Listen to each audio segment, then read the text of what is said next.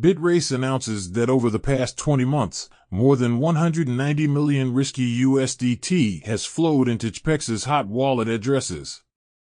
The U.S. SEC accuses Binance U.S. of not cooperating with investigations. A partner at Paradigm reveals plans to raise a $1 billion fund and expresses commitment to cryptocurrency investments. OKX pledges to provide 100% compensation to all customers affected by yesterday's contract anomaly.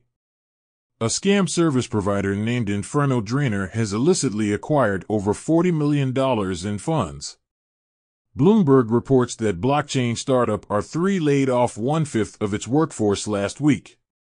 The most recent Ethereum execution layer meeting confirms that EIP 7514 is part of the Dinkin upgrade.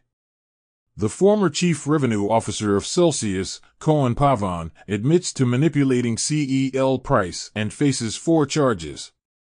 BitGo and Swan plan to establish a trust company exclusively for Bitcoin. BitMEX co-founder Arthur Hayes anticipates significant arbitrage opportunities with ETF products. That's all for today. Have a good one.